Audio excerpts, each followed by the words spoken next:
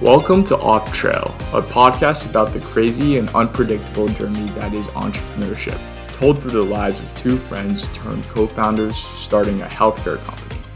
Join Aris and I in our weekly conversations about healthcare, entrepreneurship, and life philosophies.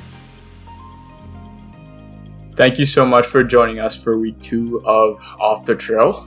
Today we're going to be talking about the takeaways of health conference and some of our biggest learnings from it.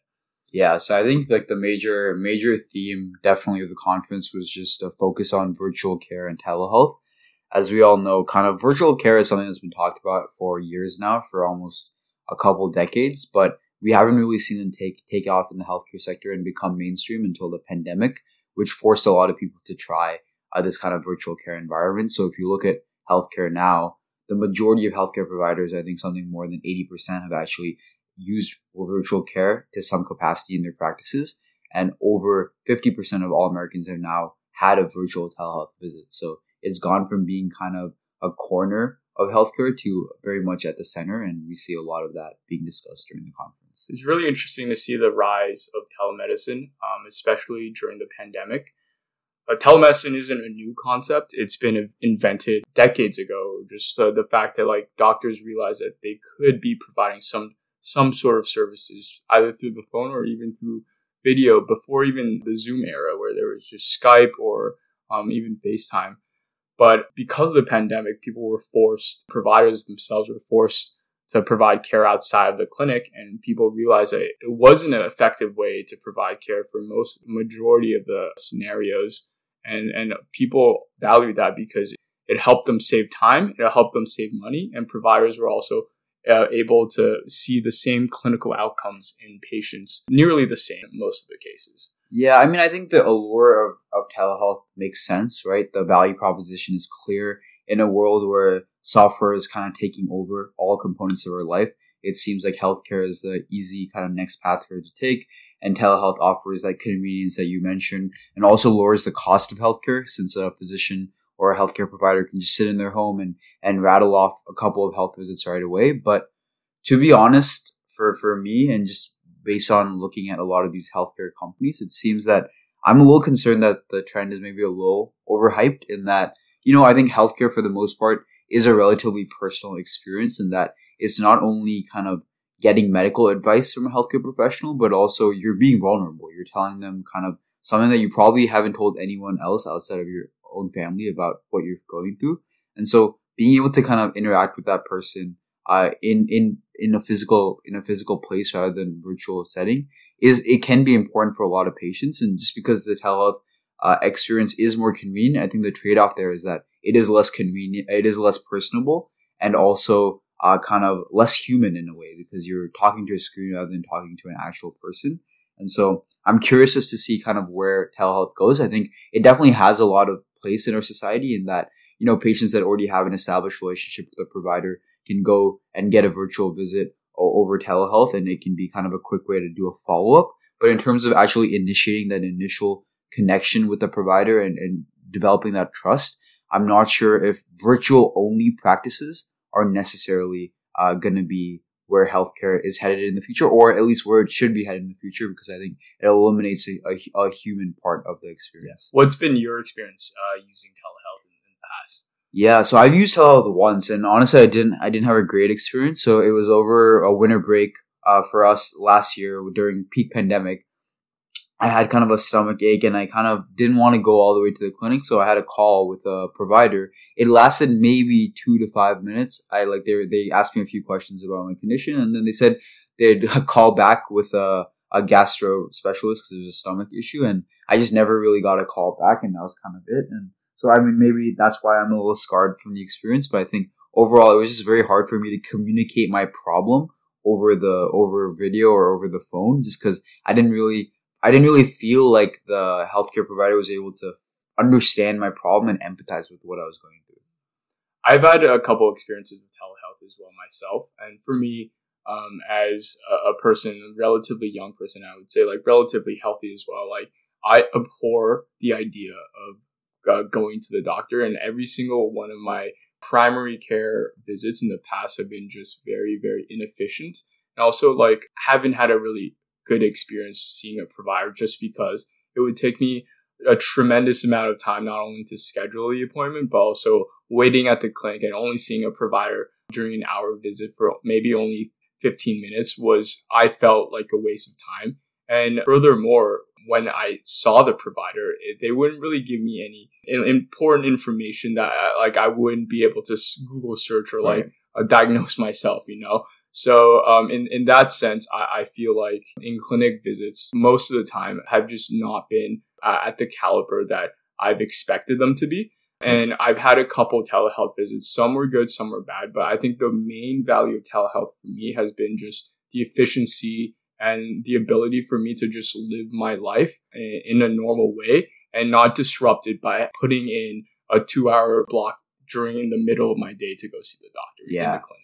Yeah, I mean, I definitely would not discount the convenience aspect. I think that is essential. And I value convenience a lot as well. And obviously, we're starting a company that offers telehealth services. So we obviously do see some value to it. The way I would kind of think about this is that I would split up kind of healthcare into 2 separate buckets. So I think one kind of bucket in healthcare is where the patient kind of already has an idea of what they want.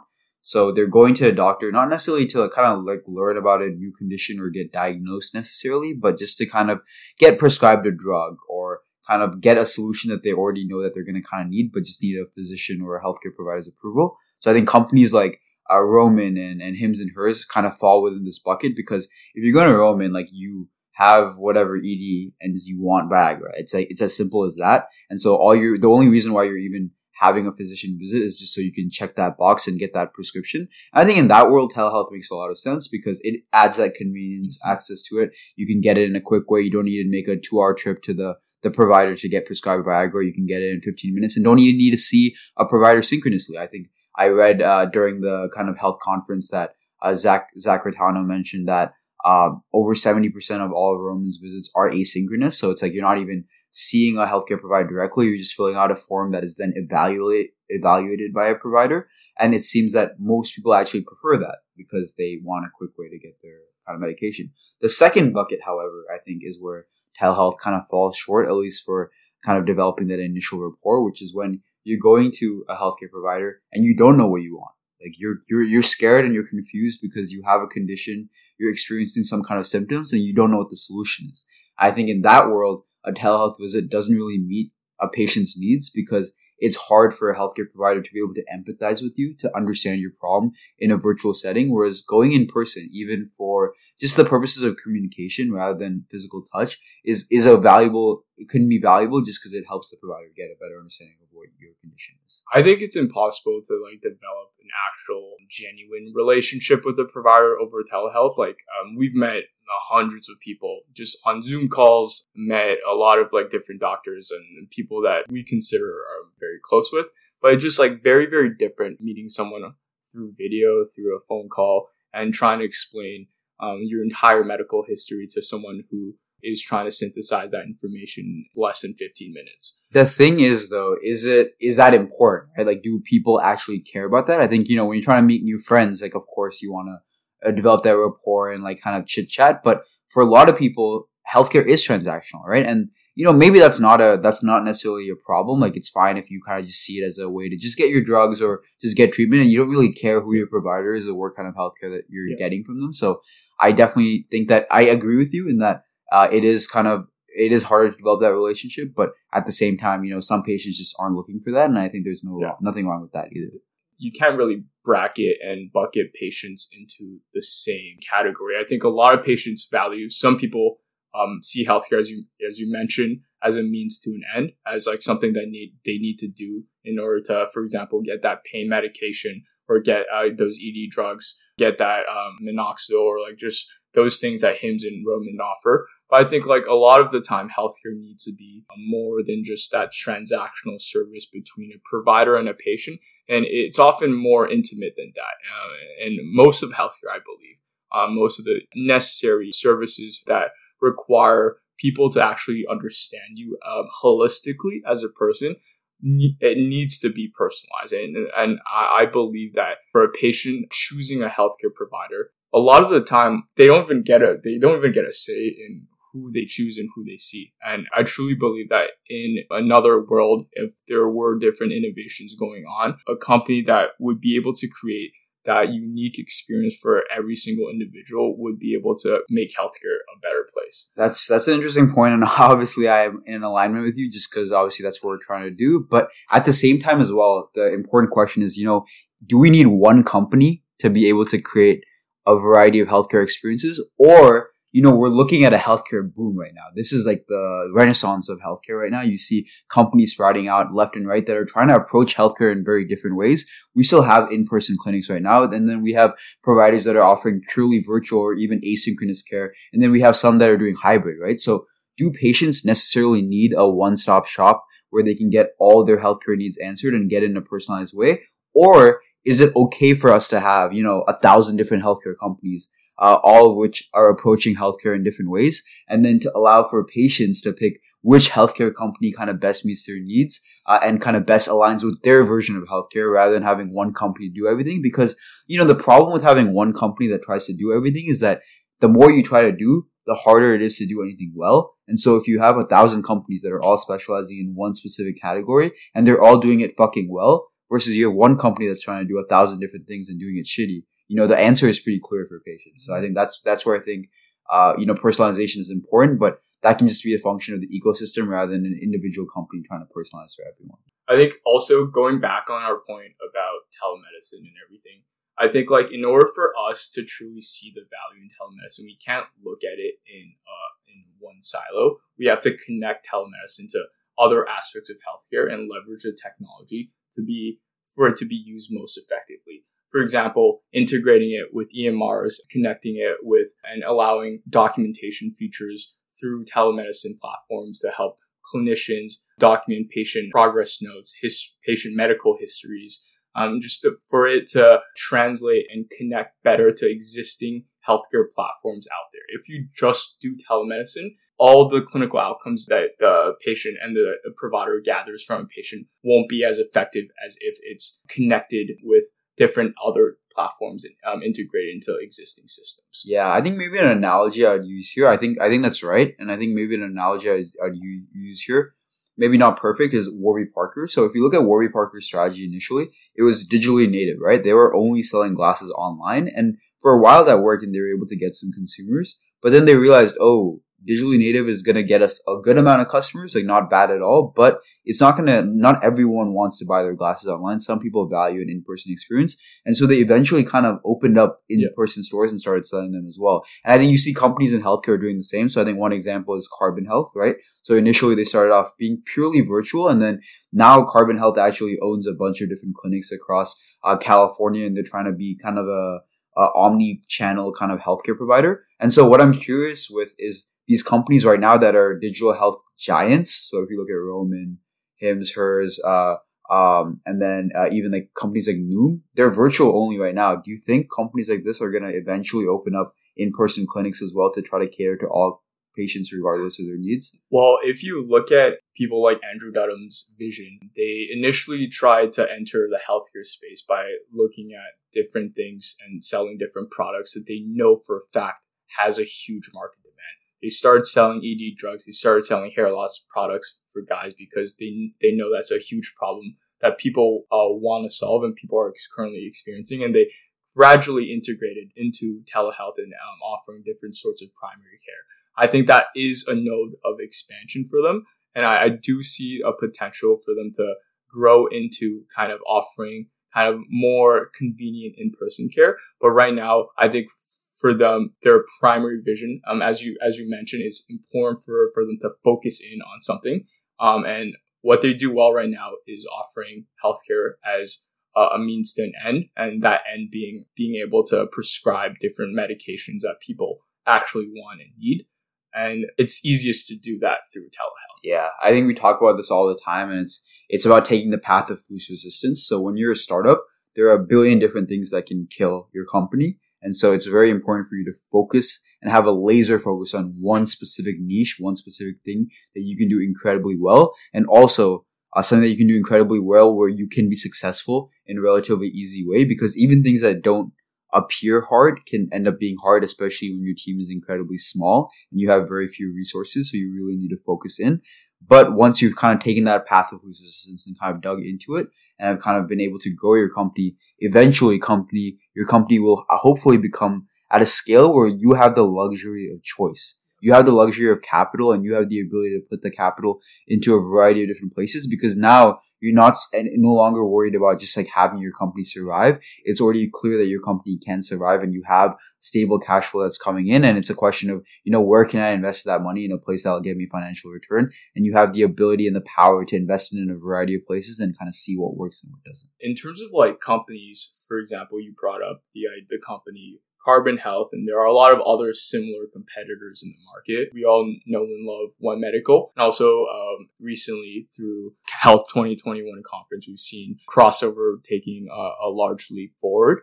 How do you see these competitors differentiating themselves? Like you operating in the same space, essentially doing the same thing, offering omni-channel platforms to give people better access to healthcare. How do you see them differentiating in the future? Yeah, honestly, I think it's just a function of the market being really fucking big for healthcare, right? Like we have a million different hospital chains and systems across the US that have been successful. And I think these companies, right? Carbon Health, One Medical, Crossover, these are the future health systems, right? These are the health systems of the future. We're going to see like Kaiser Permanente, like all these like hospital chains kind of die down and see these tech companies kind of take over. So I don't think that they necessarily need to differentiate. I think for the most part, they're going to be doing relatively the same stuff. I just think the market is fucking big. Like healthcare is the biggest part of our economy. And I think that's going to be the case in the future. Although what I will say is that there are a lot of health tech startups right now, and I do not think a lot of them will survive. I think a lot of them currently are staying afloat just because there's a lot of venture funding in the market right now, and we're seeing kind of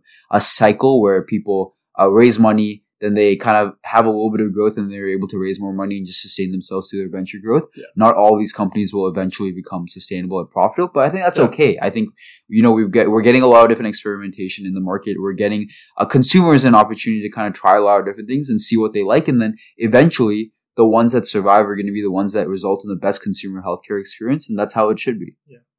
It's true that a lot of these companies are very, very capital intensive, especially once you invest into real estate yourself. And a lot of like companies like One Medical have hundreds and thousands of different clinics across the country. How do you think that they'd be able to keep up with it without just raising a shit ton of money from venture funds? It's not possible. It's definitely not possible, at least initially. I think, especially in healthcare where there's so many costs, not only in terms of, you mentioned the real estate, but then you have like legal costs, you have to pay providers, which obviously you need to pay them a good amount of money, and then you have to market yourself as well because consumers, the consumerization of healthcare is a very new concept and a lot of people are still not fully sold on it. So companies that are selling, they're not. Yeah. So you have to spend a shit ton on marketing to eventually get people on board. So I think there's no way to do it without venture funding. But the question is, once you get that initial push from venture funding, eventually, you're going to get people to try your product. If you have a lot of money, you can spend it on marketing and people will try your product. The question is your product fucking good? Do people actually want to use this product into the future? Or are they going to try it once? You're going to give them some kind of discount to try for free or some shit. And then they're going to stop using it because they no longer have that free discount and they realize that your product is shitty. And I think for a lot of companies, unfortunately, the fact is that they're going to come to the realization that consumers don't actually want their product and eventually they're going to die. But that's just a product of the market. And I think founders know that as well. Founders know that starting a company is risky and there's a chance that you never get to that product market fit. The rise of consumerization in healthcare has also led to increased healthcare expenditures. We're already facing a huge ass problem right now in the country that we're living in, with people spending way too much money and providers and health systems spending way too much money on tests that people don't even need. Yeah. How do you think this will evolve? Well, first of all, I disagree with the idea that the consumerization of healthcare is resulting in increased costs. I think, if anything, it's the opposite. I think when you have healthcare going through a bunch of different channels like the clinic and the insurance company, I think those companies take a chunk off the top of each transaction, which means that overall the healthcare experience is actually more expensive for consumers and for everyone. But if you're able to sell directly to consumers, you get rid of these middle people, these clinics, these insurance companies. And I think you make the healthcare experience cheaper. And also you make a healthcare experience that people actually want because consumers are choosing rather than providers. And so I think that's the case. But I think we're headed in the right direction, honestly, to make things cheaper. Like, sure, there is this initial uptake cost, which is like we had to spend a lot on venture funding, and it's kind of an experiment, right? Like we're spending a lot of money for a bunch of different experiments, and in the short term, that's costly because experiments are costly. But what that's going to result in is we're going to find eventually a solution or something close to what the ideal healthcare experience looks like. And once we have that, that's going to sustain, hopefully, the healthcare market and kind of is going to dictate what the healthcare market looks like into the future.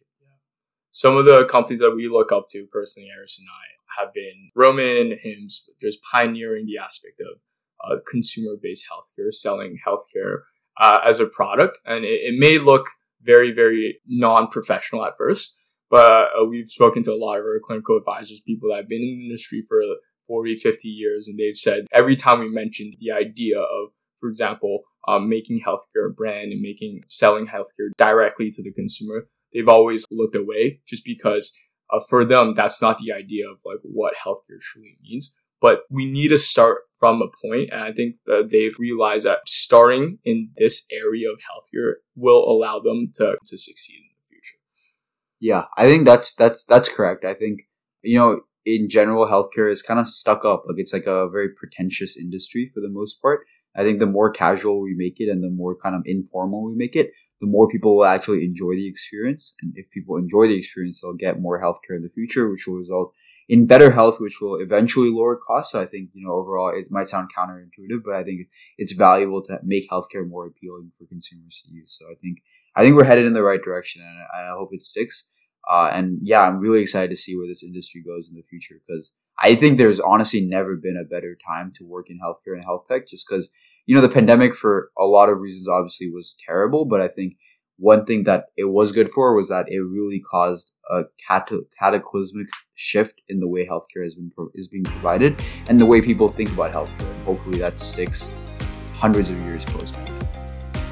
With that, we'd like to thank you for tuning in to this week's episode, and feel free to like, comment, and subscribe. See you next time.